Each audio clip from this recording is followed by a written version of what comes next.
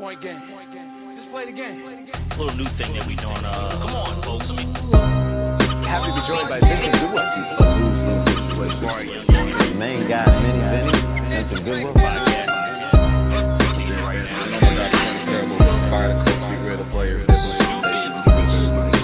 Not necessarily going against the grain. My first guest ever.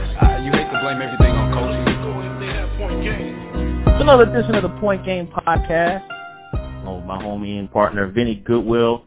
Our first podcast of 2017. You know, folks, we've been away doing our job, NBA beat, but I'm beginning to recognize this as like a quarterly podcast now, but it's all good, though. Appreciate you rocking out with us. Vinny, do you know what today is, man? As we take this January 17th, 2017, do you know what today is? Today is not your birthday? Nah, today is not my birthday. You missed that a couple months ago. I'm still waiting for my gift. No, I didn't miss it a couple months ago. It was a week after mine. Let's see, January 17th. Is this some type of special anniversary or something? It is. The 25th anniversary of Juice. Juice was released January 17th, 1992. Wrecking Crew. It's one of my favorite movies of all time, man. One of my favorite movies. And, I mean, the cast in that thing. I mean, Omar Epps and Tupac. You know, Samuel L. Jackson was in that thing. Like, three of the biggest stars in Hollywood. And then obviously Tupac died, but Omar Epps and Samuel L. Jackson, man. I mean, what do you remember about that movie, man? I mean, that has to be one of the best hood movies of all time, right? The best what movies of all time? The best hood movie. One of the best hood movies of all time has to be. It's like in the top 10, Juice. No, I mean, I guess I hadn't thought about it like that, but no, I mean, it was cool. I mean, I probably watched it more when I got to high school compared to like in 1992 when I was 7 years old. I mean, you know, it was cool. It was seeing, you know, Tupac at the beginning of, you know, sort of more so as an actor, more so than anything, you know, anything else. But it was sort of seeing the genesis of all that. So, yeah, it was a little wild, but it was cool. Yeah, you know, I was gonna ask you if you could pick one character in that movie, which one would you pick? And I'm just gonna assign you one. Okay, I'm gonna assign you. You're Steel. That's who you are. You're Steel. Why so? I mean? I don't know. You come off with a Steel vibe, you know, just low key, just Steel. You know what I mean? Like you know, just playing video games in the shop, you Steel. I think I'm probably going to be I forget the dude's name that robbed the bar. I forget his name. I'm him. I love, that's one of my favorite parts of the movie, man. I love that scene, but I think I'm gonna go. Y'all kind of look alike and everything, so I'm gonna just say Steel. You said that I look like Steel. The little chubby kid, the chubby kid who, like, seriously, that's where we going. who was also the kid from, you know, Lean on Me. This is where we going. You started off with a bang, man. You know, you Steel. So from now on, your name is Vinny Goodwill, aka Steel. No, that's really not. That's not going to work. That's not going to work. Let me ask you this though: what is your favorite movie of all time, and like your favorite urban type hood movie of all time? Because I'm curious to know, because it don't sound like you're feeling Juice that much. So I gotta ask. So Juice was cool. Yeah, but it's not your favorite though. It's not. I don't even think it cracked the top 5. So what's your top movies? Your top hood movie of all time. Is it New Jack City? What is it? No, it probably won't be New Jack City. I don't know. Would it be the First House Party? Hey? All right, I give you that. First House Party was dope. I mean, that was dope. I mean, you know, the classic lines in there. I mean, that's I'll give you that. The House Party. Where's House Party? Rank the House Party, as a matter of fact. There's 3 of them. I don't count. It's only really 2. It's only 3. It's only those other ones. 2. Yeah, those are clowns. Well, no, it's 3. It's House Party 1 and 2 and 3. No. It's only really 2. The third one I don't really count. The third one started getting off the rails. Like, nah, the third one was better than the second one. The second one was kind of whack to me. Even though Bilal was in the second one, he wasn't in the third one. But the third one, they had Bernie Mac, Chris Tucker was in that thing. I mean, it was more funny to me. I think the third one was alright. It wasn't bad. I love this. I don't have House Party. In my collection, I got House Party 1 and House Party 3. I don't have House Party 2. I don't see the need to get House Party 2. It wasn't one of my favorites. I don't know. But nothing's going to ever top House Party as far as, like, every time I watch that movie, man, you know what I think about? I think about, like, the time where actual house parties was the thing. It was cool. Like, your Friday night wasn't consistent of going to a club. It was like, yo, who's having a house party? And you would just go over there and just rock out, man. Like, that's what, I don't understand why people don't do that anymore. Just throw a house party. Forget going to the club and getting drinks and waiting in line. Go to a house party. Invite a whole bunch of people over, just have a house party. If anybody listening to this podcast is having a house party, and you in Chicago or you in San Antonio, invite me and Vinny Goodwill. I'm definitely crashing the party. I'm going. And I'll book you a Southwest ticket, and you come out here, you go with me. Nah, I'm a little too, me and Southwest don't get along. You don't get along? Why? I think they added ESPN, so y'all, you should be good now. Say what now? I think they added ESPN to the TV joint. Now you get the TV on Southwest for free. I think they just added that to it, so I think that should be good. I'm straight with Delta. You're a Delta guy. Get out of here, man. You know what? The bigger airlines, the Delta is an American Airlines, like, and it just pissed me off so much because their refund policy, like, I mean, if you decide you book a trip and something happens, it's like you got to pay an arm and a leg just to get a portion of the ticket back, and then you lose value on the ticket. I just don't get that. I just really don't. I think, like, if you go into a big city and you say, yo, I can't make that flight, and you got to just pull out of it, why can't they just exchange or help you out a little bit? Like, they make me so mad with that, man. You are just at an honorary mood today. Is this the Jabari airing of grievances? Yeah, man. I mean, I have a few grievances as we start off 2017, man. One of them being as though that you're not a Southwest guy. You know what I'm saying? Like, you have a lot of complaints today.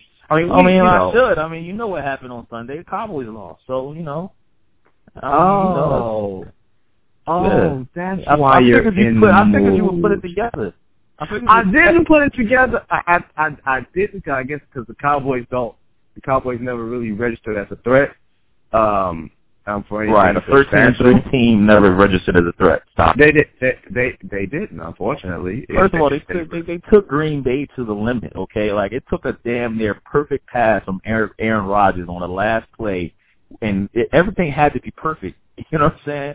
And you probably had to hit back-to-back 50-plus field goals to win the game 3 times if you count the ones that was Jason Garrett called the timeout. I mean, so credit the Packers. And that tweet I sent out, I was just messing around. Aaron Rodgers played his behind off. I ain't gonna front on that, man. Dak Prescott played well too, but I mean, you can't give Aaron Rodgers 21 points and you score 3 and think that you're gonna come away with any football games. Like, that's just a very hard obstacle. I just have to go back. You said a 13-3 Dallas team took a 10-win Green Bay team to the limit. Yeah. When you're at home and you have a playoff game at home indoors, and you have that many more wins, you didn't take the team that beat you to the limit. You got beat. The Cowboys lost. I'm not gonna say they got beat, they lost. They beat themselves with a little bit of help from the rest. They got beat by the greatest quarterback of all time. Aaron Rodgers is the greatest quarterback of all time. Are you serious? I'm gonna let you have that again. Aaron Rodgers is the greatest. Aaron Rodgers is the greatest quarterback of all time. I've said that. I said that probably about maybe 2 or 3 years ago, and I think people are finally starting to see the light. Over Tom Brady? Are you serious? Yes, I'm serious. And I'm a Michigan guy. I'm a Michigan fan. But no, from a talent over Brett Favre. standpoint. My favorite quarterback was my favorite quarterback of all time was Peyton Manning. To me, he's the best quarterback of all time. Wait, you mean new arm Peyton Manning, or you mean Brett Favre who threw the ball to the other team as much as he threw it to his wide receivers? Though. He was a gunslinger, though. Aaron Rodgers never commits mistakes. Like, he was a gunslinger. Aaron Rodgers is the best quarterback on the run. He's the best quarterback at creating something out of nothing. Like, on that last play, I don't know if you saw the tweet that somebody sent out. I think it was a reporter when they were talking to who was it? Randall Cobb. Randall Cobb, who told him that Aaron Rodgers, that play, Rodgers was just telling receivers where to go. Like, it was not a play. He just told receivers where to go.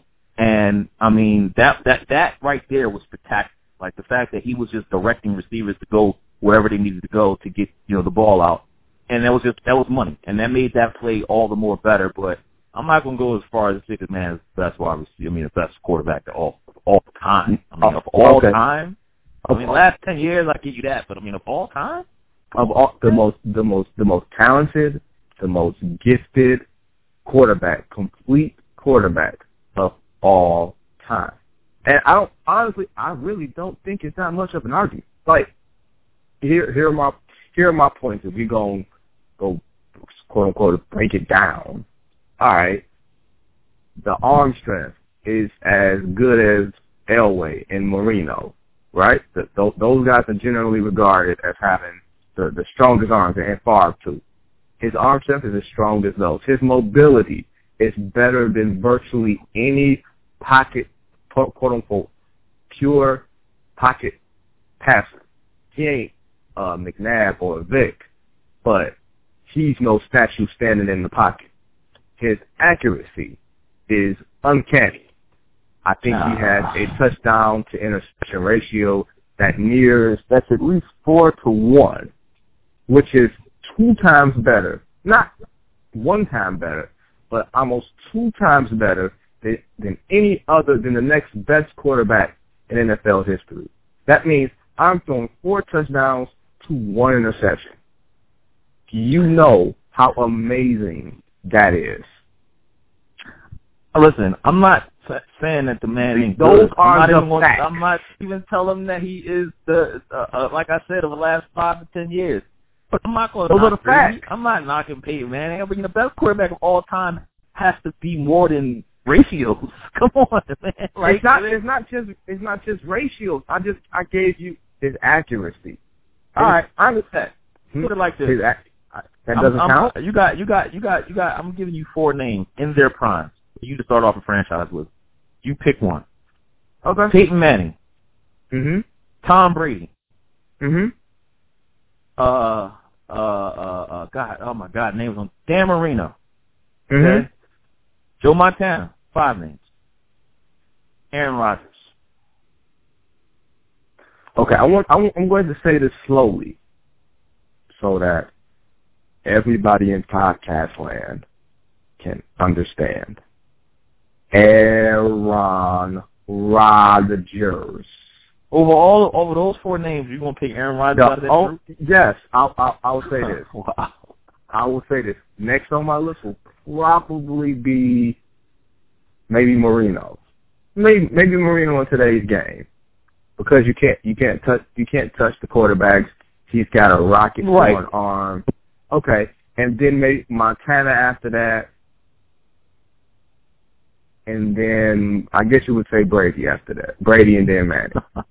Listen, the book was out supposedly on Aaron Rodgers, right? As somebody after Dallas beat Aaron Rodgers, I forget, somebody wrote a column. I don't know if it was on Monday Morning Quarterback or what. That was like, yo, the way to beat Aaron Rodgers is to not blitz him.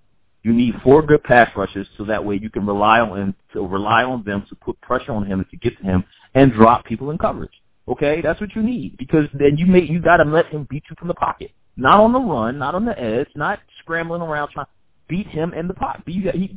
Let him beat you in the pocket. And I thought that was a great article because it had hit some valid points. Like, if you looked at how Aaron Rodgers played when he was outside of the pocket and when he would get chased around, his completion percentages and all of that stuff like that, I mean, astronomical. When he was in the pocket lately, he was getting stopped. The Dallas Cowboys had to. No, okay, wait. Here we go. Sorry, there's the Dallas Cowboys fan. The only reason that's quote unquote the book per se is because he doesn't have great receivers who get themselves open. Aaron Rodgers throws you open. Receiver, I'm not going to say great. Right. He's a decent receiver. He's a very good receiver. Just 3-4 years ago, Randall Cobb was on the verge. He was one of the top receivers in the league. Randall Cobb was 20. Wait. there's a difference between getting a lot of catches and the quarterback throwing you open. Randall Cobb was getting thrown open by Aaron Rodgers. Getting thrown open. Because those guys don't get a lot of separation. It's like, let's be honest. You're talking about Tom Brady, right? He had Randy Moss and Gronk. Two of the cheat codes that have ever cheated a cheat code. Correct? And okay. The human cheat code and Bill Belichick. Correct? Right. Joe Montana. The cheat code has the original cheat code in Bill Walsh and the GOAT wide receiver and Jerry Rice. Correct? Okay. Go ahead, because I got a couple names. I got some names that Aaron Rodgers had that were some great targets. Go ahead. Peyton, yeah, great. You don't you dare bring up the Greg Jennings and all those types. They don't compare to Randy. I'm not bringing up Donald Driver, Greg Jennings. I mean, those two right there alone. Donald Driver was a top receiver. What are you talking about? Greg Jennings was Jabari with the Packers. Jabari. We're not talking about good. We're talking about cheat codes. Jerry Rice, cheat code. Randy Moss, cheat code. Gronk, cheat code. First of all, he didn't even win. Tom Brady didn't even win a Super Bowl with Randy Moss at the. Yeah, but he threw 50 touchdowns in the season with Randy Moss. Okay, take Randy Moss away. Where the hell did Rob Gronkowski come from? Ain't nobody was giving him props until he was playing. It don't matter. Rob Gronkowski is the greatest tight end in NFL history. Look at what he's winning now, Mike. Look at what he's winning with right now. Julian Edelman? You mean to tell me that you're going to sell me on Julian Edelman? Wes Walker was nothing before Tom Brady started throwing passes to him. No, anybody know who he was? No, but I do think that New England's scheme is far better than any scheme that Aaron Rodgers has. I think you can put Aaron Rodgers in New England's scheme and they would look as good, if not better. You ain't gonna sell me in those games, man, because Aaron Rodgers, Packers got Mike McCarthy, who's a damn good offensive coach. And they got Don Capers on the defense, who was a damn good defensive coordinator, and he can create schemes too. I mean, look at what he did against Dallas. Dallas, they played 5 defensive backs most of the whole damn time, and they said, "Yo, you beat us like this." And it worked. Jabari, you talking about winning in the field? That ain't got Don Capers' defense ain't got nothing to do with Aaron Rodgers throwing the ball. All right, and look at it like that. It doesn't matter. Look at it like this. Look at what I'm saying to you. Look at how wide open the New England receivers are when Brady throws them the ball, compared to not how wide open those Packers receivers are. Aaron Rodgers has to throw the ball on the freaking frozen ropes to get them where they are, into coverage. And hope that the guy catches the ball. Throwing the ball before the break. Doing everything that's necessary. It is a completely different thing, in my opinion, in my humble opinion as an observer, that there is no talent comparison between. All right, but you know what though? You trying to sell me on that. What did Bill Belichick win before he got to New England with Tom Brady? You just give me that. He was coaching the Cleveland Browns. All right, he was coaching the New York Jets too, but at the same time, I asked you, what did he give you? What did he win before he got to Tom Brady? Before Tom Brady was his quarterback, what did Bill Belichick win? Not a damn thing. I counter with that with how many yards did Tom Brady throw for in his first Super Bowl? Since Tom Brady was the end-all, be-all. How many, when they beat the greatest show on turf, when they were, I think, a 2-touchdown underdog, how many yards? Tell me, off the top of your head, Jabari, how many yards? I don't remember. I don't remember that. You don't remember? I'll tell you. 125 yards. So you mean to tell me that was Tom Brady winning that Super Bowl, throwing 125 yards, beating the greatest show on turf? Or was that the mastermind of a coach who might have filmed the other team practicing night for it? At the same time, okay, that defense came up and played, but at the same time, how many yards did Tom Brady throw in the other damn 3 Super Bowls? I mean, come on, man. Yeah, he had a pretty good Super Bowl.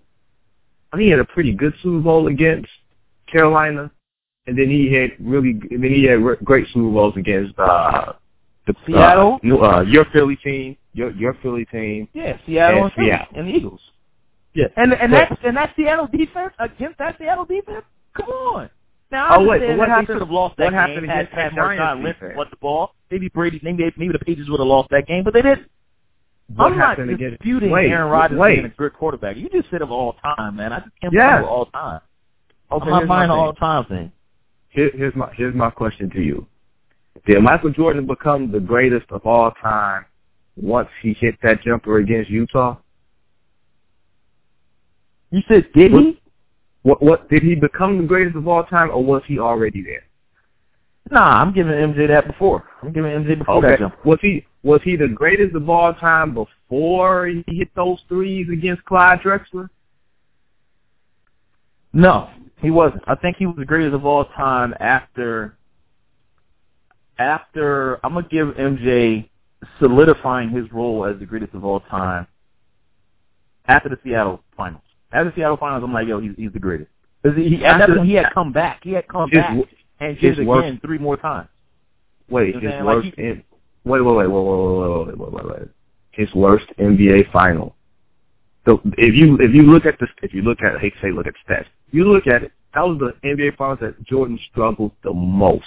And that's the one that solidified him as the greatest of all time. To me, once he beat Seattle in that time, and after he beat Seattle in that finals, I'm going to give MJ, I'm going to say, yo, he struggled in that finals. Remember what he overcame, okay, after, the Orlando debacle, when they got trounced by Orlando, this man came back the next year, and that was the first of 3 straight again. So I'm like, yo, after that, and matter of fact, if you want to take that from me, if you want to put that in the mix, then I'm going to go maybe after the first time he beat Utah. Okay, the second time I'm not going, because that second time he was good too, but after the first time he beat Utah, I'm going to do it, because that was in the middle. Even if he had did it twice, back to back, coming back off of the season, we only played half the season after his, coming back out of that retirement, and then he did it again. Like, come on. That's unheard of. People don't take a year off from the NBA and then come back and win 3 straight titles again. Like, come on. That was ridiculous. I'm going to give him that after that. Not after that shot, because in my head he was already the best at that before that shot. I hate to say it like this, but to me, he was the best when he retired the first time. You can give him that. I guess in basketball, it's completely different, because in basketball you can affect both ends. You can affect both ends of the floor. Right. And it's only 12 guys to around the 5 guys on that thing. It's completely different. But my point is, John Havlicek got 7 rings. We don't sit and say Havlicek is the greatest player of all time. No. Bill Russell's got 11. We don't really say that Russ is the greatest player of all time. My thing is this. If you want to look at, out of all those quarterbacks I just mentioned to you, Tom Brady has played, and I'm not going. Donald Driver, Randy Moss is probably the best wide receiver that Tom Brady's ever played with. Right or wrong? Correct. Okay, and he won nothing with him. Tom Brady has won more with less. Okay, he's won more with less. Wes Walker, Julian Edelman, guys like that. Dude, now he's winning with tight ends. He's winning with tight ends. Did you just cuss? Yeah, that's what I said. He's winning with tight ends. Okay, we're going to have to bleep that out. Secondly, let me ask you a question. Does coaching matter? Yes or no? In some respect, yeah. No. In some respect, it does matter. I think in football, coaching matters so much more than in basketball. I really do. I think coaching matters. I think you cannot win. I don't think you can win. I don't know about that, because did Tony Dungy win the Colts Super Bowl, or was it Peyton Manning already at that, in his prime, and they were just ready to do it? So you're discrediting Tony Dungy? No, I'm not discrediting him. I'm saying who had more to do with them winning the Super Bowl that year, Tony Dungy or Peyton Manning? Because if you're going to tell me, to flip it back on you, Jabari, you're the one who brought up, what did Bill Belichick win before Tom Brady? So I will flip it back on you and say, what did Peyton Manning win before Tony Dungy? Well, no, I'm not. Listen, Tony Dungy turned that defense around, and that was one of the big reasons that they got past that year. But I'm not. Again, I ask you, let's say that coaching matter. Oh, but see, here's the thing. Let's say Peyton Manning goes out for the season that year, or goes out the season before the AFC Championship game, right? And they're playing. Do the Colts win? Do they win that year? You know what I'm saying? Like, that's why I say in some respect yes, and in some respect no. I'm not going to say that it matters completely. Because you can't tell me that, I mean, Mike McCarthy, as good as he is, does Aaron Rodgers win without Mike McCarthy there? Vice versa? Does that happen? I don't think Mike McCarthy's that good. So you think it's all Aaron Rodgers then? You don't think it's McCarthy at all? I think that I think when you look at some of the losses that Green Bay has had in the playoffs, I think you can directly point them to Mike McCarthy. Directly. You look at the Seattle loss a couple years ago in the NFC title game when they were spotted 20 points and Aaron Rodgers was on a bad calf, and McCarthy went so conservative so early that it allowed Seattle to come back. That's a coaching loss. You also let's look at this past weekend. McCarthy almost gave it away then with his conservative play calling. Running on first and second down. At the end, Dallas changed their team at the second half. They were much more physical at the line of scrimmage. They were pressing receivers and forcing them that they couldn't run their routes as crisp as they was in the first half. So that means you run on first and second down with your team only up at one score? I'm not going to say he's conservative, man. He was just trying to win. He was trying to win a game. Yes, like he said that. He said he was trying to get his running game on. His defense was gassed. Like he's trying to sit up here and preserve his defense because at that point, you know what I'm saying? But he doesn't have a running back. He doesn't have a running back. You can't run unless you have a running back. All right, well, listen, I'm not. Well, yes, you can. You just got the running back and the offensive line. They got to create something.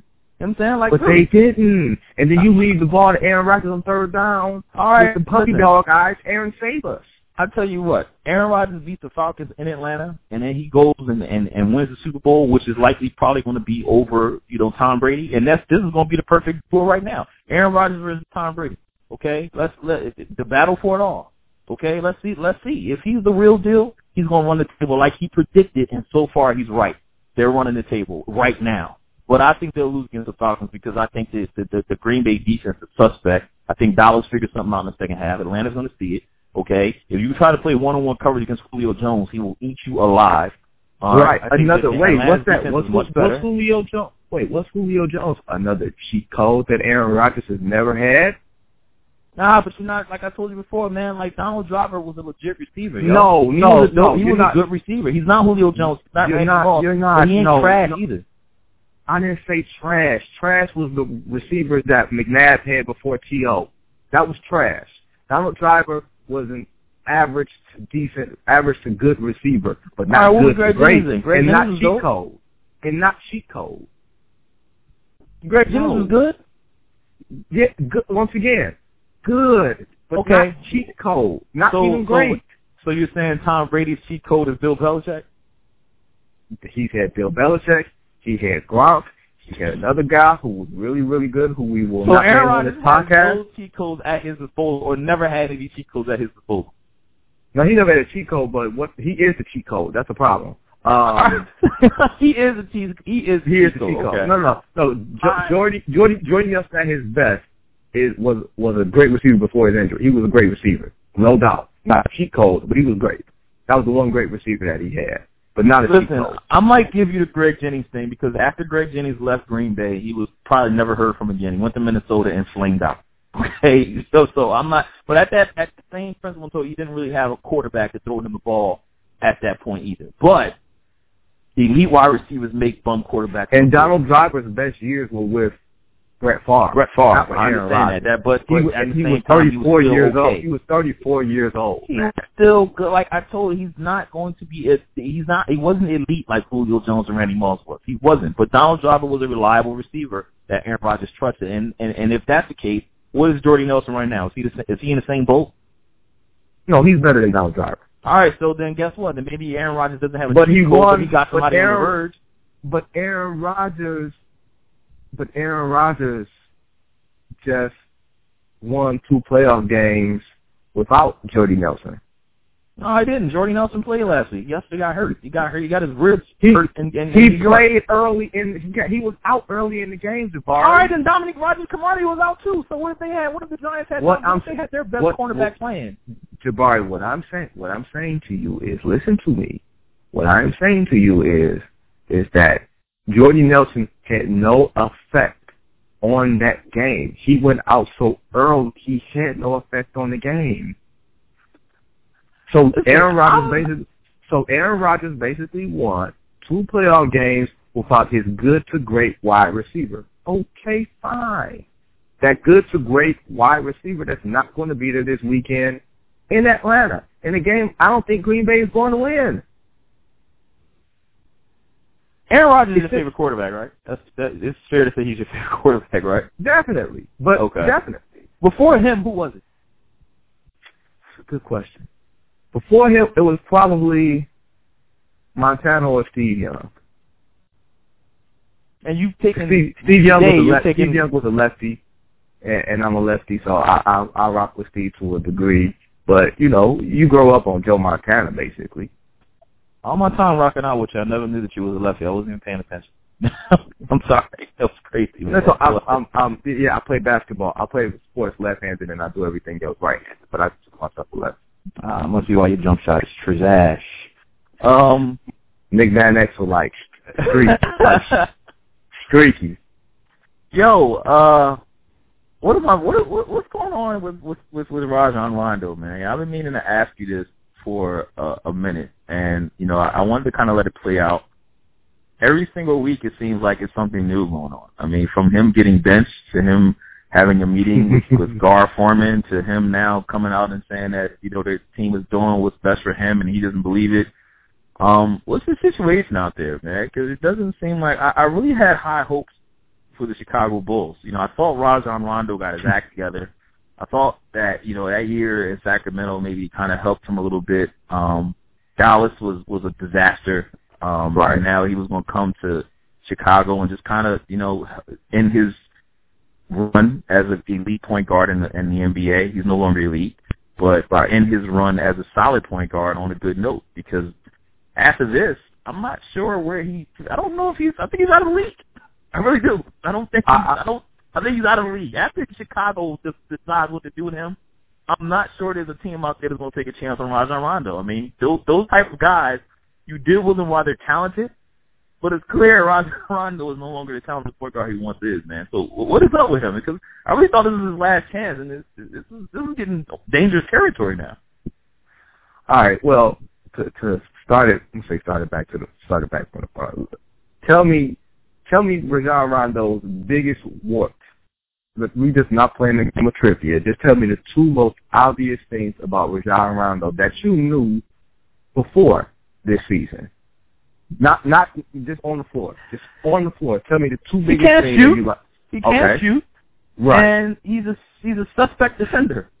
Okay, boom. Okay, right. Let's stop right there. So, he came to Chicago as a person who was a suspect, who couldn't shoot, and was a suspect or indifferent defender, right? You knew that.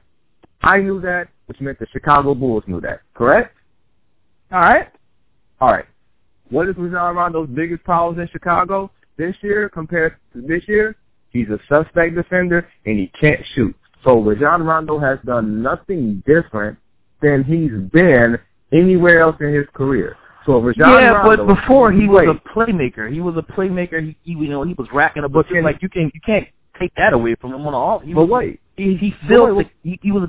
had a good court vision. He just was able to feel the game better. So I'm not disagreeing with you on that. I'm not disagreeing with you on that. But the problem is when he's playing next to Dwayne Wade, when he's playing next to Jimmy Butler, guys like that who need the ball and who don't prefer to be set up themselves, then that takes away a lot of power Rajon Rondo's going to have himself. Now, if you put Rajon Rondo out there with a lot of those young guys on the Bulls team who don't have a name for themselves, who just run plays and who will follow his lead, he's going to do well with them and they're going to do well with him. You know what I'm saying? It's just, I want to say a bad mix, but it was a bad mix. They signed Rondo a week before they signed Dwayne Wade. So the promises that they made to Rajon Rondo when they signed him were completely different than the realities when he came to training camp. And I don't think it necessarily makes it anybody's fault, but I would be careful to have someone scapegoat him, because the one thing he hasn't really acted up, because Rajon Rondo knows he's on his two strikes, on his third strike basically. He doesn't want to wind up like Josh Smith or someone like that playing in China at 30 years old. He wants to stay in the league, still collect these checks and do what he's got to do in the state. All right, but why are the Bulls trying to save him? Like, what if they don't have no obligation to him? Why are you trying to save him for? They're not trying to save him, Jabari. An assistant coach said that to him, and I'm sure I know who the assistant coach was, but an assistant coach said that to him in a moment where he was getting benched. Don't we all know who said it to him? Isn't it out already? It's not out, but it's highly suspected. Isn't it the same guy he had a problem with before? Yes, it's highly suspected that that's who it is, but we don't have to confirm. But yeah. So for me, I have a big problem with the framing of the blaming of Rajon Rondo when it would be different if he came here to Chicago with all the reputation and started acting up. It'd be different if he came here as a ball player who was a really good shooter and could no longer shoot, or as a really good defender who could no longer defend. So when you sign someone who has these warts, you're signing him knowing that these warts exist and that they're probably not going to change. So if he's being who he's always been, is that his fault for being who he's always been? Or is that somebody else's fault for not having the foresight? Or that it's a bad mix? That's why I have a problem with blaming Rajon Rondo for this, because he's been Rajon Rondo. Jabari, let me tell you this. Let me say this. Like, I have a sister, right? I have an older sister.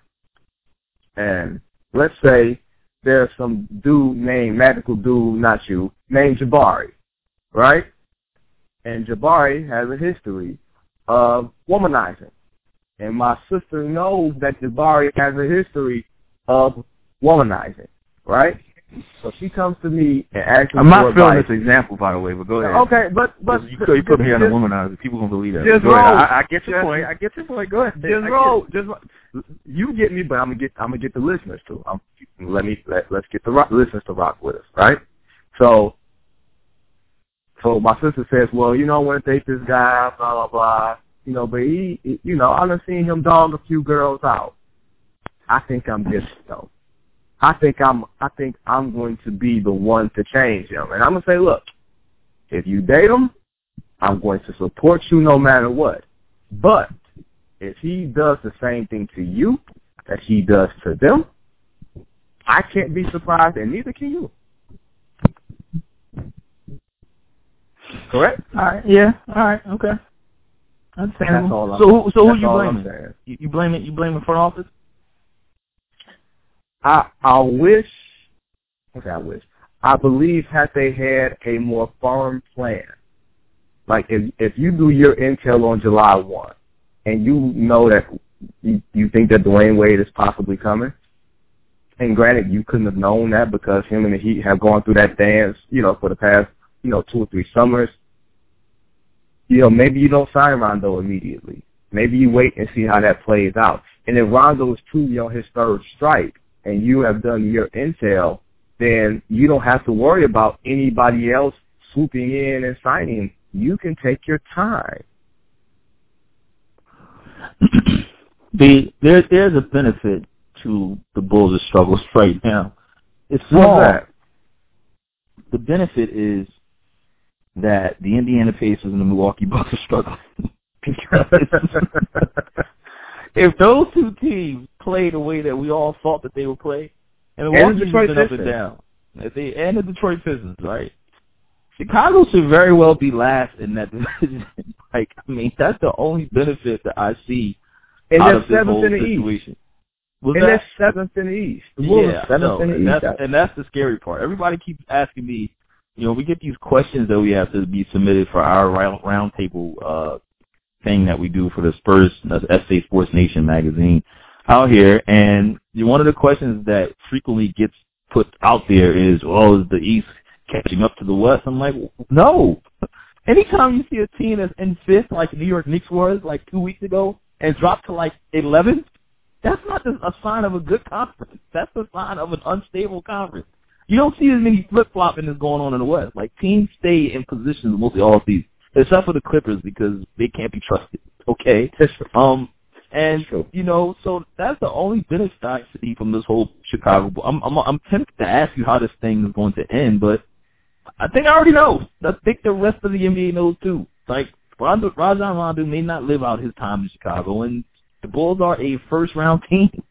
In and out. No, here is the rub, Mr. Jabari Young, and here's why I think this to me is what makes it all the more intriguing.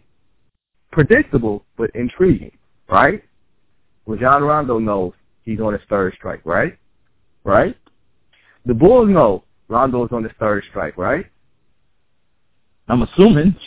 Yeah. So they know, the Bulls know that we can jerk Rajon Rondo around. We can take him out of the lineup, put him back in, whatever you want to call it. We know that he can't act up or be disruptive because if he does, he's out of the league. And we don't have to trade him, because there probably isn't a real market unless a point guard goes down for the long term and the team needs some type of backup replacement. So there is no rush to trade him, considering, especially with the fact that they have the option at the end of the season to buy him out for $3 million, before next year. So I think, unless something drastic happens, no, I don't think Rondo's going to get a buyout.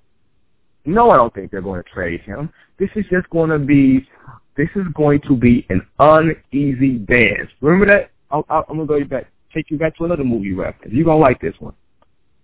Remember the movie Hitch? Yeah. With Will Smith and Kevin James, right? Yeah. Remember? Hitch was trying to teach him how to dance. Tell him how does he dance in a situation.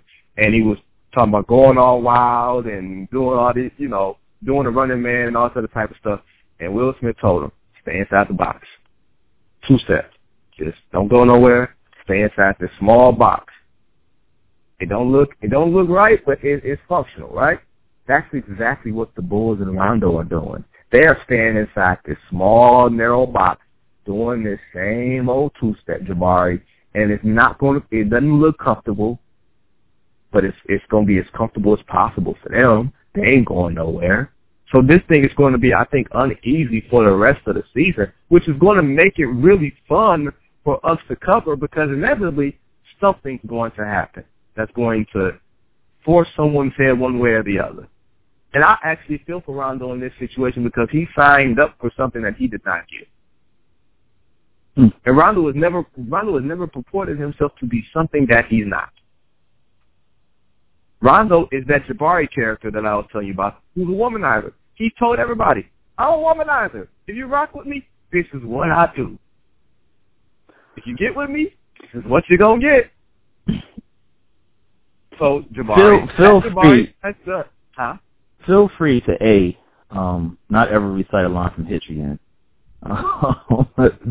Feel free to not ever recite a line from Hitch again. Okay, that movie was okay. It wasn't nothing I know the line to.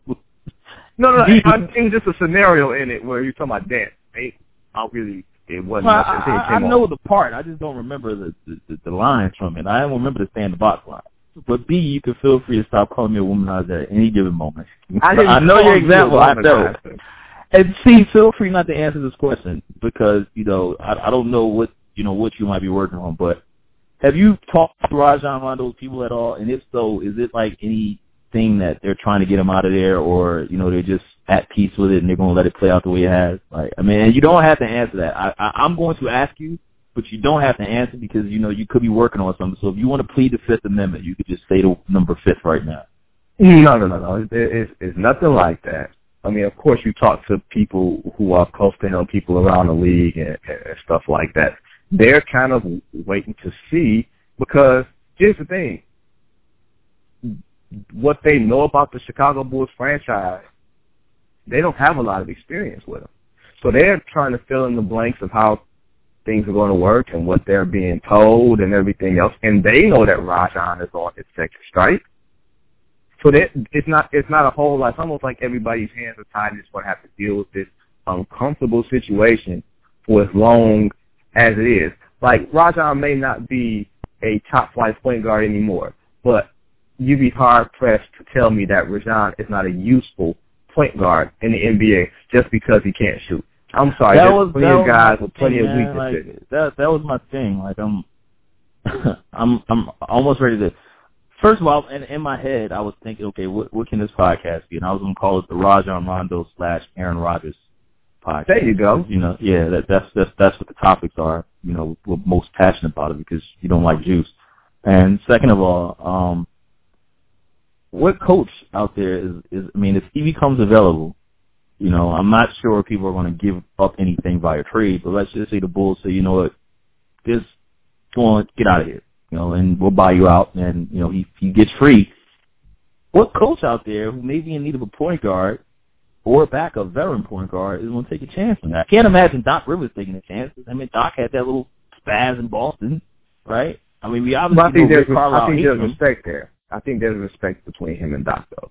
There might be respect, but I'm not sure Doc was willing to take on that headache again. He took on that Lance Stevenson last year, and that was abysmal. Okay, so I'm sure Doc is like, yo, I'm done with that. I got enough problems of my own, mainly keeping one of his superstars from punching people, and secondly, keeping his other superstar from being injured. Okay, like those are which is why if this Chris Paul thing turns out to be somewhat serious, then yeah, but you got Raymond Felton there. Raymond Felton is I don't know. He's a better scorer than Rajon Rondo. Right. And I don't know, like Raymond Felton he's a safe choice.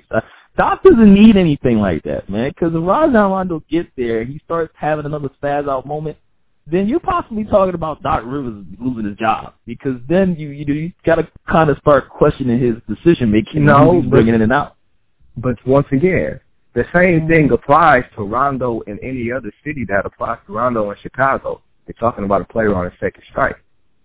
So that if he gets a third strike, he's going to have to walk this tightrope for as long as he's in the league. Unfortunately for him, where his past mistakes have basically caught up to him, and he can't afford to act up, no matter where he goes. Maybe it's Cleveland, where Ty Lue is on that Boston staff.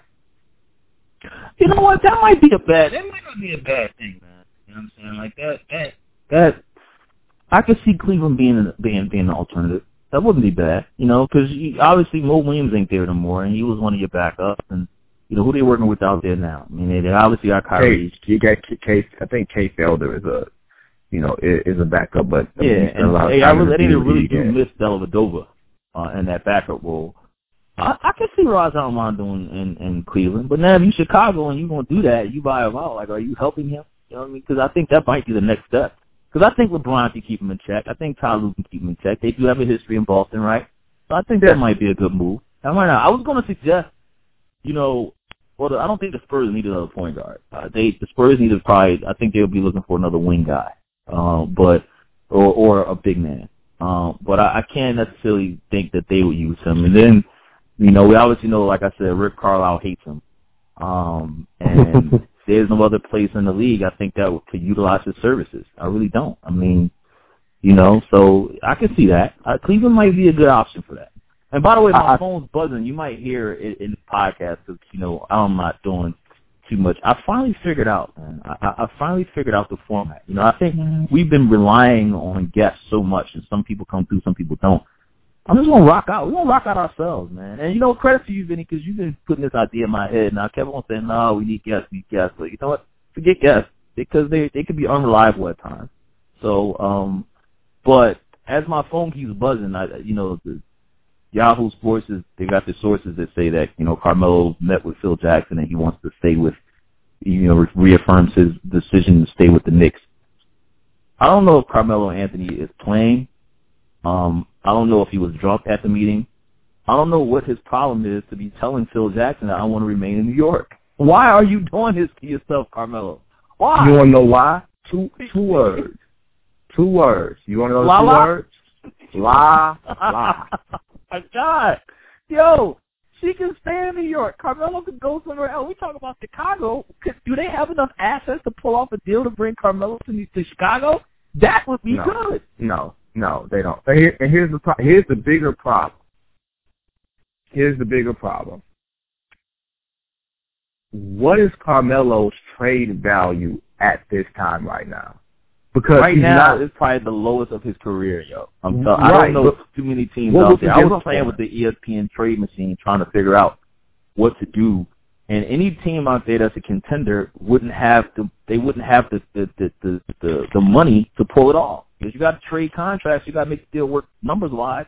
I don't think, that's hard, man. Like, I mean, LA ain't no destination. What team could use? That's what I'm saying. What team could use a Carmelo? Because I still think that Carmelo has value. I think in New York with the Lakers trade Luol Deng. a team that's worth a damn right now. That's what I mean. I don't know, man. Like, if you Pat Riley, do you just take a chance and try to rebuild your organization around Carmelo? You know what I'm saying? You got yourself a bona fide guy. At 33 years old, I can't see it happening. Yeah, I mean, I don't know too many teams out there that'll be willing to make that move, yo. Like, I have an interesting team for you. In Toronto. Toronto. No. I got an interesting team for you that I don't trust worth a damn. I don't trust their front office. I don't trust their coaching. I don't trust anything but their location. Oh, wait. Let me think about this. Give me an opportunity here.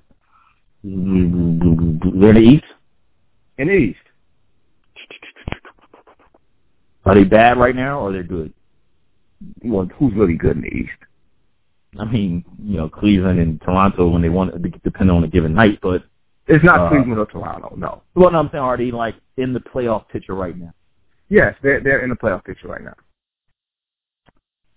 I'm gonna go Indiana. The Washington Wizards. Carmelo is a Baltimore native. Yeah. If you put him with John Wall and Bradley Beal, he can slide in as that 1-1A option. He won't have to dominate the ball because Wall is a really good point guard.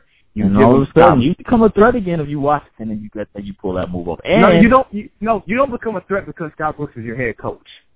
Well, I'm talking about a threat to finish in the top three. Like, you know what I mean? Like, it could be good. Yeah, like that. They can elevate themselves, man. But I think that Scotty, has took the time to, really rethink his whole structure. And Washington has started to play better, to his credit. They've had a lot of home games. They've had 23 home games in 19 on the road. That's half the battle, right? You get 41 and 41. You got to win on your home floor too. And in the East, you can lose. You can win all your home games and lose all your road games and still make playoffs. You can finish 41 and 41 and make the playoffs. You're gonna have all 4 41 and 41 teams in the East. Playoff way it's looking, but no, I honestly think that maybe that DC market wouldn't be quote unquote big enough for Melo, but we're talking about in a pure basketball sense, Jabbar. You put it with John Wall. John Wall, the one-man fast break, and an improving outside shooter, but somebody you give him the jump shot. Yeah, man. You put him with right away, so it wouldn't even get that bad. You put him with Bradley Beal, who's not as reliable health-wise, but can give you 30 on a given night. You drop Carmelo in there as that. It takes the pressure off of him to have to be the guy every night. It takes the pressure off of those young guys to have to be the guy every night. I think that will be the place for him. The problem is, I don't trust Ernie Grunfeld worth a damn as far as to put together a trade worth anything. Secondly, I don't trust the Knicks to give up to actually trade Carmelo because they want to keep Madison Square Garden filled and everything else. But you won't keep him filled. You won't keep it filled, though, because you got Kristaps Porzingis. I think people and Knicks fans aren't coming to see the Bulls because of Carmelo anymore. I think they're coming to see Kristaps Porzingis. And that's one of the issues with New York right now. They can't really facilitate the changing of power in this franchise like we're going to see when President-elect Donald Trump takes the reins for the country, and they can't facilitate that power in the right way. They can't do it. You know what I'm saying? They can't say, they can't get Carmelo and Phil in the room and say, listen, you don't want to be traded cool, but you got to understand something. This ain't your team anymore. We're building around Kristaps Porzingis. We're not keeping Derrick Rose. He's gone. He's out of here. Okay, Derrick is gone. And we're building around this guy. So if you don't want to get traded, then you got to be a soldier and fall in line. I don't think Phil's going to have that conversation. That's why you need somebody up in Madison Square Garden that's going to tell Carmelo like it is. Is Alan Henderson still around there, man? Is he still around? I'm not sure. I'm not sure. Yeah, I want to keep it real with him, man. Carmelo, this is the issue. Because right now, all they're doing is they're exchanging media blurbs. One dude is saying this, Carmelo's coming out in public, and Phil's going behind back doors and saying stuff. It appears and now Carmelo's finding out about it in public, and that makes him have to answer stuff. Yo, I just don't understand. Like that. This is Phil's fuck, because Phil starts everything. Think about it. Phil started the stuff with LeBron James, which automatically has to filter back to Carmelo. Phil started this stuff by well, Phil, you can see what Phil's doing, right? He's trying to force Carmelo to leave. That's what he's trying to do. He doesn't want him there anymore. But if that's the case, he's not picking up on the sauce. No, but it's not. Guess what? If that's the case, don't do it through the media. Don't do it that way. Because Phil is never. Because here's my thing: if you're going to do it through the media in that way, then Phil should bring his lurch ass out and talk to the media and hold himself accountable for what the New York Knicks have not been able to do since he's been there. Don't go through the back doors and then make yourself completely unaccountable when things happen. Like when Derrick Rose goes AWOL, you're leaving Jeff Hornacek to answer those questions, and then you do something like this. People talk about the Isaiah Knicks being the peak of dysfunction. This, to me, is far worse. And Phil Jackson lurking in the shadows and not showing up to games and not being accountable. When you're making $12 million and you're the president of the New York Knicks, you need to be accountable. If you want to trade Carmelo Anthony, this is not the usual suspects, and he is not Kaiser Soze. There is no reason why he can't be transparent with Carmelo and his people and say, maybe we need to go somewhere else. Let's get Brandon on the phone. Call up Brandon. I don't know what the hell's going out there in New York, man. Brandon, we are not going to get Brandon Jennings in trouble. And I feel sorry for Brandon, man. I'm still in Joe Budden's line. I love Joe Budden's podcast. But Brandon Jennings, he's the friend of the Point Game podcast, right? That's our homie, right? Brandon's cool. Definitely. We're not going to put him on the spot. We ain't going to put him on the spot like that. I feel bad for him. Yeah, I feel bad for him, though, because he started the preseason really well, and now, he's putting that, and he bet on himself. Like, Phil talked him into coming to New York and signing that 1-year deal, and he took it, and he bet on himself. And, if there's anybody on that roster, you're like, yo, this is really ruining him. It's Brandon and Chris Osterling. Would you rather have Brandon Jennings over John Rondo? I'd rather have Brandon Jennings. I'd rather have Brandon Jennings. And only because Brandon is younger, he's a better shooter, and he's a playmaker too. But you just add that shooting element to it. Like Brandon, with all due respect, he's not the best defender in the world, but he's a better playmaker and he's a better shooter. He's not a liability on the offensive end when it comes to leaving somebody open. Teams can double down on somebody. Leave Rajon Rondo open, say, yo, you beat me, and he won't do it. You know what I'm saying? Like, really, Brandon can make you pay from the outside if you leave him open like that. So basically, at the midpoint of what was supposed to be a boring NBA season, we have Rondo drama, we have Knicks drama, melodrama, like that, and we got this is a pretty intriguing NBA season, even though it's a bad NBA season. Says who? I know this is bad. This is a horrible NBA season. It's funny. I saw one of the players' uncle. And I'm talking to him down at the Spurs, and I'm asking, you coming to and get tight with the games? And he's like, man, I'm not coming to those games. Ain't nothing to watch. I'm like, yeah, you're absolutely right. This is nothing to watch at all. You got like 3 or 4 good teams in the league just playing a whole bunch of bad teams, and on any given night, a bad team might win, like the Phoenix Suns beat the Spurs in Mexico City, blah, blah, blah. But at the end of the day, it doesn't mean anything. But see, here's where I differ from all of you. And if I'm an executive for the Pacers, the Bucks, the Bulls, the Pistons, any of these teams that are like, right, that quote unquote mediocre, and everybody is taking this stance of, well, everybody's playing for second place. Nobody's going to beat LeBron. Nobody's going to be. Guess what? You still have to do your job. This is not, let's just pack up and wait for LeBron to retire or pack up and wait for Golden State's run to be over. No, be a competitor. Go out there and get it. That's why I'm trying to make my team better. And as you're saying that, that's why there's 2 teams right now in the East, other than the elite, that I respect. Okay?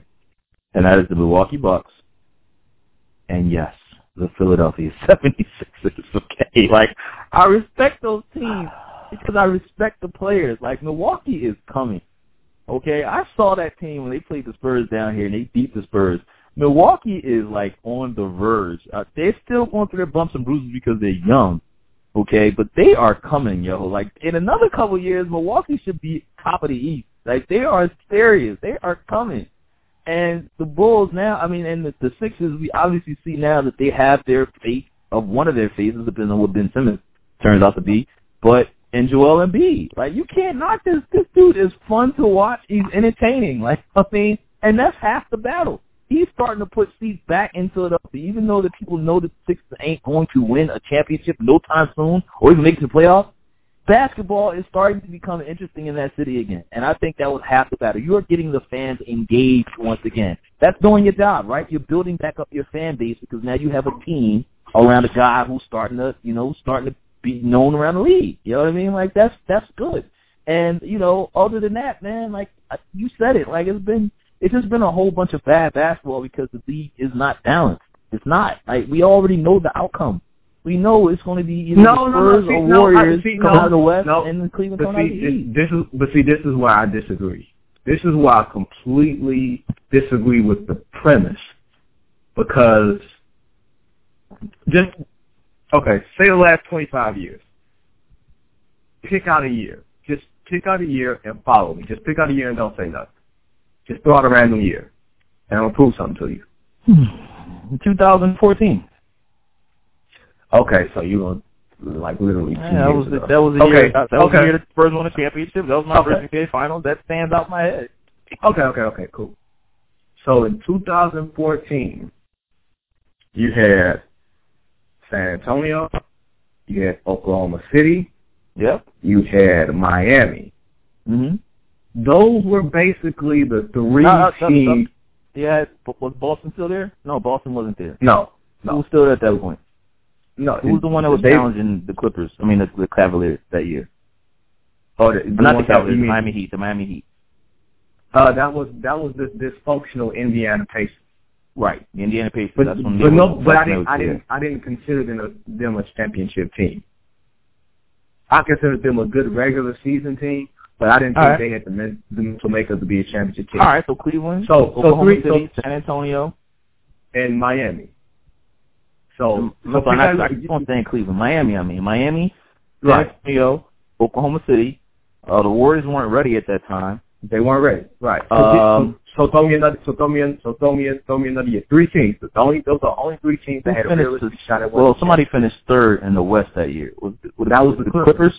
Yeah, and the Clippers were the Clippers choked away that they weren't ready yet. They weren't ready yet. Okay, so everybody year. thought Houston was going to be all right, but they made the playoffs that year, but they turned out to not be. As a matter of fact, that's the year that Houston they lost to Portland in the first round after Lillard hit that game winning shot. So other than that, let's say Houston gets out of that series. So but let's just no championship team just beating the first round. I don't care who you are. So that's 3 teams. Like, give me another year. Just throw out a random year. In 2013. No, 2012. That was the year the Sixers went to the Eastern Conference semifinals, and they lost to 2012. You had a Derrick Rose who got hurt the first game of the playoffs. But you could say the Bulls. You could say you thought the Bulls were a borderline championship team. And you had the Heat in year 2. Over in the West, that year Oklahoma City was coming off of the finals, but they already traded James Harden, right? They traded Harden that preseason. Mm-hmm. So I don't think they lost in the second round that year. Was Dallas still there? Who? Dallas. No. Dallas took a step back after winning championship. They didn't sign talent. They started taking it down. Right. Memphis was there. Memphis was good. So Oklahoma City wasn't there. Dallas wasn't there. The Clippers weren't there. And you had Boston. You had Boston. Boston was still good because Boston took Miami to 7 in those conference finals. So you had 3 teams in the East, 3. And in the West, you had Who did you have in the West? Was that the Harden? No, that was the Harden year. Oklahoma City went to the finals in 12. So Oklahoma City, right? Oklahoma City went to the finals, right. And they beat San Antonio in the Western Conference Finals. And San Antonio had won like 20 straight games leading into that. And I think that was basically it. So what you're saying is the league has always been like this for the last few years. It's always been like this. There's always been a handful of good teams. And I was hoping that you would pick out a year that wasn't in recent memory to take me back. Just randomly, just point out a random year like in the 90s or something that I will tell you exactly who the real championship teams were. Not something necessarily in recent memory, because you can point to the league of just not being parity, and you can all point it to now. But what the larger point is that there are only basically four max to me, maybe five, but really four championship caliber teams. Usually four at max, and maybe honestly three. If we're really being honest with ourselves, there's usually only about three championship teams who can really compete year to year. So this year, when people say that the basketball is so bad because Kevin Durant went here and all this other type of stuff, Kevin Durant going to Golden State has nothing to do with how bad the East is. It has nothing to do with the Clippers still being the Clippers.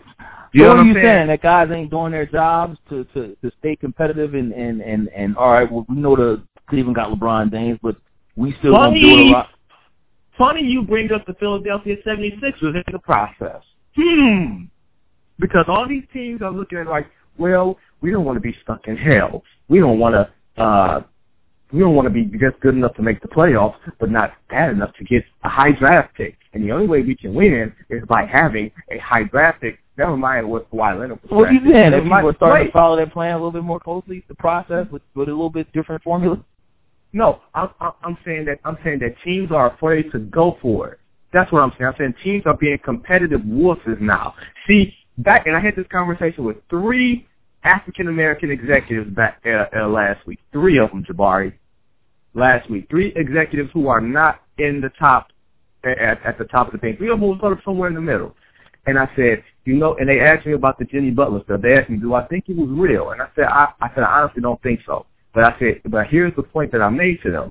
And they really agreed with me. I said, before back in the day, maybe even as much as 6 or 7 years ago, Jabari, you had a guy, if you had a superstar or a top 5 or top 10 player, you were trying to do everything you could to build around him so that he wouldn't leave, right? So to build a champion around him, to build a team that will compete, you would go out there and go for it. You would, even if it was a foolish move, you would still try to do something. You would mortgage some assets. You try something, right? Out of the competitive nature, you do that. Now it is, well, if I got a top 10 player, then maybe I should just trade him for pennies on the dollar so I can start the process and keep my job. Before, so what are you saying? You saying the Bulls don't do that? I'm asking you. You think the Bulls are contemplating that? I think if the right package came to the Bulls of players and picks, I think they would do it. But I don't think that's changed from January 17th or 19th or whatever today is. I don't think that's changed from the day of the draft in late June. I think they would have always, if they get the right combination of players and picks, I think they would do it. Now, I wouldn't do it, but I think they would. That's an interesting perspective. I'm going to go Jules Pulp Fiction on you. It's an interesting point. So think about all the things that we've gone over. How you talk about how non-competitive the league is, and I'm gonna pick a random year just off the top of my head. 1997. Okay. Right? We were both still in grade school at the time. I was in the 7th grade. So I'm going off of some real-life muscle memory, no internet in front of me. The Bulls won 69 games. After the year, they won 72. The Bulls won 69 games, right? All right. They beat the Miami Heat in the conference finals. And that was the Heat team that beat the Knicks in the second round when the P.J. Brown fight happened. The first Knicks-Heat brawl. Remember that? Uh-huh. Not the Jeff Van Gundy gnawing on those legs, but the one that brought out a real rivalry. That was a real rivalry. Right. So the Bulls were a championship team. I don't think the Knicks were a championship team, and I really don't think the Heat were, but let's just say, for the sake of argument, the Heat were. Over in the West, Utah, quote-unquote championship team. They went to the finals that year.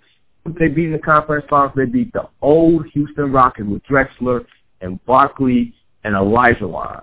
I guess you could say those Rockets were a championship team. I think Seattle was still good, and they lost to Houston in the second round in 7 games. But just off of the strength of that, you got Bulls, you got Jazz, Rockets, maybe Seattle. So you got 3 and a possible. I just picked out a random year of 1997. Right? Random year. 3 teams and a possible. That's no different than this year. 3 teams and a possible. All right. Even with that said, it just still pick out another boring. year. Let's play the game. No, you know what? Pick out another year.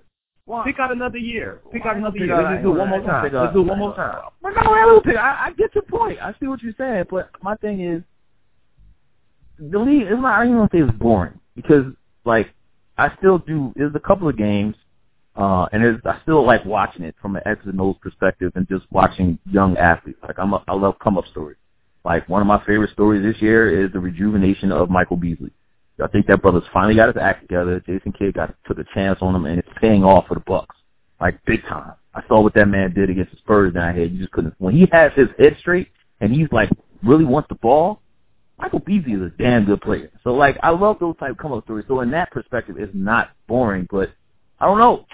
I don't want to see the Spurs beat up on the Timberwolves, which I'm ready to go watch in damn near 30 minutes. Okay. I don't want to see them beat up on the Denver Nuggets, which I got to watch on Thursday. I just don't want to see it. I want to see more competitive teams, and I want to see more teams that are at least, even if you're not, a championship caliber team, just come on, man. Like, at least give me 48 minutes of solid basketball. Okay, see, here's the difference. Here's what happens. And I'll give you 1 year where it changed just a little bit, but it wound up being one of the worst NBA finals ever. And it's probably a final that's near dear to your heart. But, and just off the top of my head, I swear to you, just off the top of my head, no internet, no nothing, and you can go look this up. In 2001, I believe that 6 teams in the West won 50 games. I think 6. I think the top 6 won 50 games, from the Spurs leading the league, I think, that year, to the Lakers, who were going for their second championship, to Sacramento, to maybe Utah won 50 games, maybe a couple other teams. Maybe Portland was still good. I don't think they were great, but I think they might have won 50 games. Or maybe I think Minnesota with Garnett won 50 games or whatever. But you look over in the East, that was Allen Iverson, Larry Brown, and our homies from the Y. Basically, that went to the finals. Mm-hmm. You know what I'm saying? So, and they won 50-something games. And they beat a decent enough Milwaukee team. To me, that was a fun Bucks team to watch, but they weren't championship ready. Yeah, they beat them. They beat the Raptors in Game 7. Carter probably missed the game when they shot. Right. I probably would say that the Toronto series is way more exciting than the Milwaukee Bucks series. But go ahead. No, I think the Bucks. To me, and I can't believe you're going down memory lane like this. Because, man, like, the Bucks didn't have somebody listen. like it's fun. Vincent A.I. was getting it on that series. Like, it was That's just true. They were trading 50 balls. You're right. It was fun to watch. But the Bucks wasn't, I mean, Ray was still balling at that point, but, I mean, the Bucks was just, they were just a good team, but they, you got to just sense that the Sixers were going to beat them. But Vincent A.I., I mean, that was. But no, I get. But here's my point. Here's my point. To large measure, you find different reasons to watch different teams. Like me, I'm not big on this Russ getting triple doubles, Harden dominating the ball all night. You know what I'm saying? I'm not big on that. Like that doesn't. It's exciting, I guess, to large measure, and people want to see that. I necessarily don't, but people like seeing this stat heavy NBA. You can see Boogie Cousins. Like, from an individual standpoint, the league is very strong. Oh, yeah, most definitely. Yeah, so you're finding stuff to watch. You may not be watching it in the context of winning, but, I mean, let's just by the sheer math, look, it can only be so many good teams because they're all playing each other. There's going to be good teams, there's going to be bad teams. There's gonna be, if you want really good teams, there's gonna be really bad teams. You know what I'm saying? Like, if you want 6 championship contenders, that means they're really going to be beating up on the bottom 10 or 11 teams. You know what I'm saying? At the bottom of it. Well, we could be seeing the last era of what's going on now too. I think it's on the verge of returning back to that year where you just mentioned in 2001, where you have a bunch of 50-win teams and like a really good amount of contending teams because of the new CBA, which added that 6-year again. So now you got 6-year contracts you can sign, and it prohibits. We have to say that's what we're going to have to say the CBA talk for next topic. Well, no, well, I was talking to somebody that one of the Spurs officials who studies this, and he's their capologist. And I said, what's the one thing about the CBA that you think is going to have an impact? He says you're not going to see as much movement in free agency anymore. You know what I mean? Because teams are going to be locking up players for a very, very long time. Like you got now, you're not. Once you get to a certain point of your contract, teams are going to start designating you, and they're going to start putting you on longer contracts. So that way you can't walk on them when at the end of the deal. So they might try to still force their way out via trade, but the players don't have control. I don't like that. I mean, here's my thing. I do, man. Like I like seeing guys where they are, like that, because it just allows you can follow a team like now and that. Okay, so wait, let me. So let's get into this now. This better be a highly listened to podcast. We're going over a lot of subjects here. So explain this to me. You're a draft pick. You don't control where you get drafted, right? Let's say you're the top draft pick, right? Yeah. Let's say you're a Kevin Durant, and right. you get drafted by a bad organization. Okay. Right? Okay. So you have to play your first 4 years under the bad organization, right? Because that's where you're tied. You can't go anywhere, right? Restricted free agency comes, and you have to basically, with restricted free agency, you have to at least sign a 3-year deal to give yourself some level of security, but you can't go anywhere because you're a restricted free agent, and if you're a great player, the team ain't letting you go no matter what you do. Correct? Right. So that we went over this, like you're saying, like a player pays his dues, so he should be able to choose where he wants to go after his, after he gets out of jail. This is what it is. Yeah. The first 6 years is he's in jail. Like that's what it is. But he should be penalized for it. And he should be penalized from a money standpoint. So I'm not saying players still won't go into free agency. They're still going to want to probably go into free agency. It's just that teams now get the opportunity to lock them up before they get to that point. Okay, even further. And if a player feels like he wants to test free agency because he's not happy, simple. Don't sign a deal. That's it. Just go on and say, I'm not signing any deal. LaMarcus Aldridge did it. Portland tried to offer him a new contract before he was a free agent. But the money gap wasn't so great between if you choose to leave and if you choose to stay. And now you got to pick.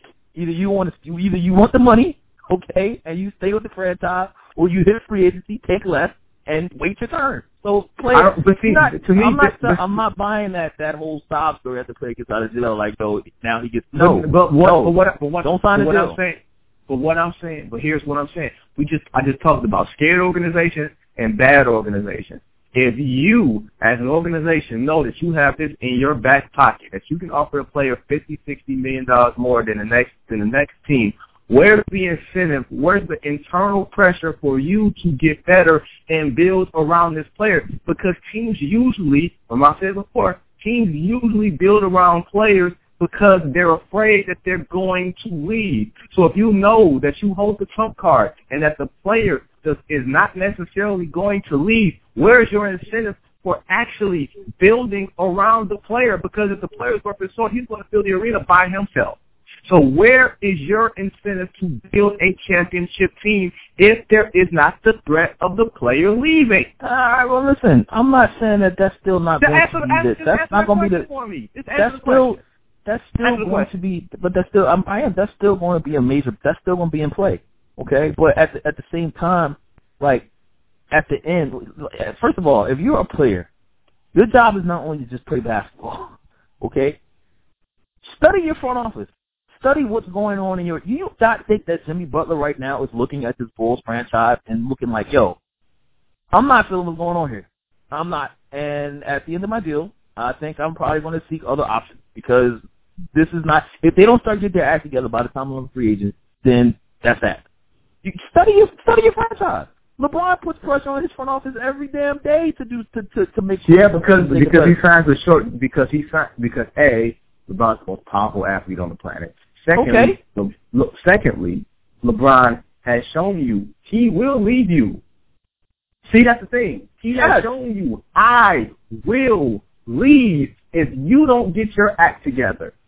And that doesn't apply for everybody. That's what I'm saying. If you're a superstar if you're a superstar on a team, it applies to you. You just talk about superstars, that applies to you. If you can go in your front office and tell them behind closed doors, listen, we need to start doing X, Y, and Z, otherwise you're going to risk losing me. Ain't nothing wrong with that. If I'm a superstar player, I'm making my voice heard. How are you going to damage me? I'm a superstar player. I know I can get my money if I leave here. I might not get as much. But here's what I'm saying. I'm saying the structure of the CBA shouldn't make it so wide that if a player chooses to leave a bad organization, he gets penalized for it. You saying that they should make as much equal money even if they stay or leave? I would say this. I don't know because I don't like the honestly. I don't know if I like the term maximum contract because in baseball they don't have. Thing. I don't like the 6 year. No, just even less, but just money. Yeah. Oh, so go on the market. If it's free agency, let it be free agency. And Major League Baseball, they can sign whatever they want to sign for. Yeah, that's why Major League Baseball goes through problems now. Like but see that's over though. Major League Baseball, I think that era of signing these players to these astronomical $300 million plus deals, that's not flying anymore. Major League Baseball is doing that for watch and see.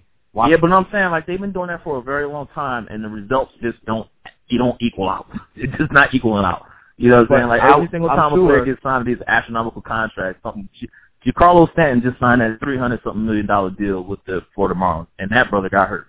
Okay, like I think that era is starting to come to an end. I really do. Like I don't think that I mean you can ask. If a team's gonna give it to you, then more power to them. But I don't think that era is gonna be what it was. In football, they don't put a cap on how much you can make. Right, but you see, they got a harder salary cap. So like, if you pay a player too much money, then it limits your ability to go out and do what you got to do. Basketball is the same way. Like a player can only, even though basketball salary cap is a little bit more structured, as far as players can only get a certain amount. But at the same time, they count for a percentage of cap. But now basketball has a very high salary cap, so I think you'll start to see way more players get money. And, the problem with that is basketball, whatever you get, your contract is guaranteed. So you don't have to worry about getting released like football. You know what I mean? Like that. It's different. Basketball players still have a lot of leverage because whatever deal you sign, you're getting all of your money. Okay? And I'm not talking about the rookie who got signed a 10-day contract or somebody who just got signed off of a summer league roster. Of course, your contract got to a certain date before it gets guaranteed, but for the most part, most players' contracts are guaranteed. You're getting all of your money, no matter if you play or if you don't play. Stephen Zilli is getting paid up in Portland, though he has yet to step on the court. Jan Mahinmi in Washington. Exactly. I get what you're saying. Chandler Parsons stealing money. Oh my, Chandler Parsons. $94 stealing money. What a cannot be the best white player in the league if you don't play. I'm sorry. Wow. Did you I'm sorry. Go there? I did go there. I didn't say it. He said he's the best white player in the league. Did he not? It's time to end the podcast here, Jabari. Did he say that? Yes or no? I don't know. I didn't hear him say. I don't remember him saying that. The story on the Undefeated, he said he was the best white player in the league. If my memory serves me correctly, if you didn't say that, then I apologize. But I could have swore I read that he said he was the best white player in the league. Maybe he did. I don't remember. But I'm not saying you're wrong. Even if he didn't, he's still not a top 50 player right now. No. Done. I don't think he'll ever. I think his career is over. I really do. Like, you're not stepping back on that court like you listen. $94 million is a lot of that money to be playing. I mean, Luol Deng's stealing money too, and I like Luol Deng, but at his age, at that point, he should not have. We need to do the stealing money podcast for another podcast. Yeah, there's a lot of players in the league stealing money, but Chandler Parsons is definitely number one. At least Luol Deng has played more than 10 games, something like that. Chandler Parsons is definitely stealing money. Okay, but he's a nice guy, but he's definitely still stealing money. Definitely.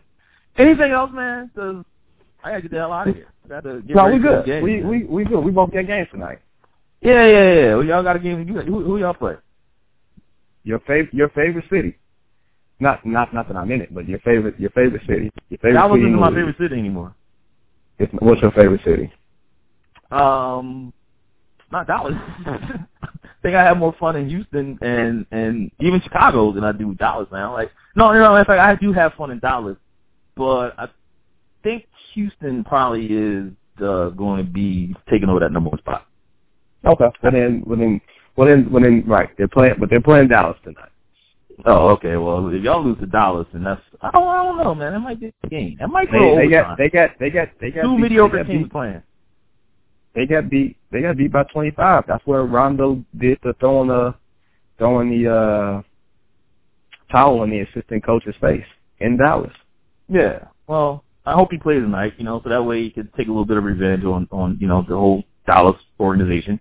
But is Dirk playing? Dirk is playing. All right, good. Because I have yet to see Dirk. Dallas played the Spurs twice, and we haven't seen Dirk yet. We're on Dirk's last days. I almost just want to see him like a couple more times because I really got a feeling that he's gonna retire at the end of the season. I just do. Don't see no incentive for Dirk to come back. Dallas is no there winning the championship. I'm sure that they'll figure out a way that he can get some of his money, and he's done that city nothing but justice. I think it's just time for him to just walk away. Yeah. Yeah, we'll see. Look, he's getting up there. Yeah, Dirk is. He's approaching, he's what, 39 now? 30, 38, 37, something like that. He's not that he's not, the wear and tear is caught up. He's been at this for a while. That's all. Yeah. He's been at this for a while. You doing All-Star in New Orleans, Lance? Indeed. Oh, okay. Well, just let me know about the parties. Definitely won't be going. You not coming? Nah, I'm not going. Going home to Philly. Not with the All-Star game. A, the company's not footing the bill. That's number one. That's most importantly because I'm definitely not footing the bill. And B, I'm really not mad about it. I was a little disappointed last year because I really wanted to go to Toronto and, Aldridge and Kawhi was there, and so I was really throwing a hissy fit it. But not going to do it this year. I mean, I had enough All-Star stuff in Toronto, and I realized the All-Star isn't what it once was, man. I think we had way more freedom back in the day before I started really covering the league like that. Stories I heard, our players were just way more open, and you got one-on-one time with the court. Now they got podiums, you got international media.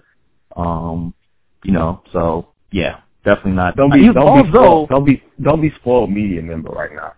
I'm not that. I just unless I go to the All-Star, well, I know for a fact that I can go to the All-Star game and I can get exclusives with Kawhi or whatever like that because he's going. Don't know if Marcus is going to go, but Kawhi's going. And have behind the scenes stuff like that. But the company's not sending me, so won't offer my services. Bottom line. I'll have some hurricanes for you in your honor. Yeah, just do that. It might not be a lot of international media out there this year. New Orleans is one of them spots that you just be I'm trying to go back in there. If you're international media, I love New Orleans. No, it's a dope city. It really. I wasn't going to go when they played the Pelicans next week, but I'm gonna make that trip because New Orleans. I think what it is, I think going to the wrong spots, but I definitely gotta get to the right spots because I actually want some food. I want some shrimp and grits when I'm down there this time. So I'm looking forward to that. And I think it's the beginning of Mardi Gras sometime. Indeed it is. Yeah, so I'm actually going to be looking forward to that. Never been to Mardi Gras ever a day in my life. So if I'm going to be in the middle of it, that's probably why the hotels were so expensive. You know what I mean? I'm looking God darn, these things are expensive. But, yeah, that's it. But, it's a podcast. Start 2017 all right. I like it. We're gonna be all right, and I think the people are gonna like it. And make sure if you're listening, make sure you hit us up. Hit us up on the Twitter. Let us know what you liked, what you don't like. Just give us feedback. They already let me know what they like and like. Just hit Vinny up. No, of course they do. So yeah, just if you hit them up with the understanding that if you say the wrong thing, you will block it. So Vinny does. I've only blocked 2 people in the past couple weeks. I'm gonna end it on this. I've had a couple of PR people from across the league who have said, Vinny, you're too tame on Twitter now. You're no fun like you used to be. I would get my joy from watching you clown people because you say the stuff that I want to say. So can you go back to clowning people I said, you know what? Just for you, I will. Yeah. And I think like two PR people came to me and said that. I'm like, hey, people really pay attention to that. And then I went back to it, and it felt good. Next, you know what we got to talk about next podcast? We got to talk about that New Edition movie that's coming out. Cause I'm curious about that. Yeah, I don't think I'm going to watch it, but we definitely wrap on it, though. We wrap the tape on it, because, I don't know, I haven't been really big on the, those type of movies. But although BET might be interesting, because for the most part, I think Lifetime was on them. Like, you know, they did the Whitney Houston one, and they did, TLC. Oh, my God, those were terrible. Yeah, like, I heard some bad things about them, but I think this New Edition, so they put a lot of time and energy into this, so this might actually be good. What I'm going to do, I'm going to watch the first episode and then go from there. By the way, shout out to Atlanta, that show with Donna Glover, like, yo, really, and Migos. Migos is going to have a crazy 2017. Once you get put with a certain population of people and your name gets mentioned out there, oh, man, it was crazy. But it's going to be crazy. It's going to be really, really crazy, though, because I was at the Spurs game, like, the other day, and it was showing some on a big board. There was a whole bunch of fans out there. Really wasn't black, but one of the guys, I guess he was on the mic, was like, yeah, we're out here getting bad and bougie. I'm like, oh, my God, it's over. Yeah. It's over. Yeah, you just killed it. You just killed it. Thank you so much for ruining it. The Culture Vultures, thank you so much. Yeah, there you go. That's going to do it for this week's Point Game Podcast. Thanks for listening. Let me catch Vinny, CSInChicago.com, MySay.com for all your Spurs news and notes. Check you next time. Thanks for listening. Peace.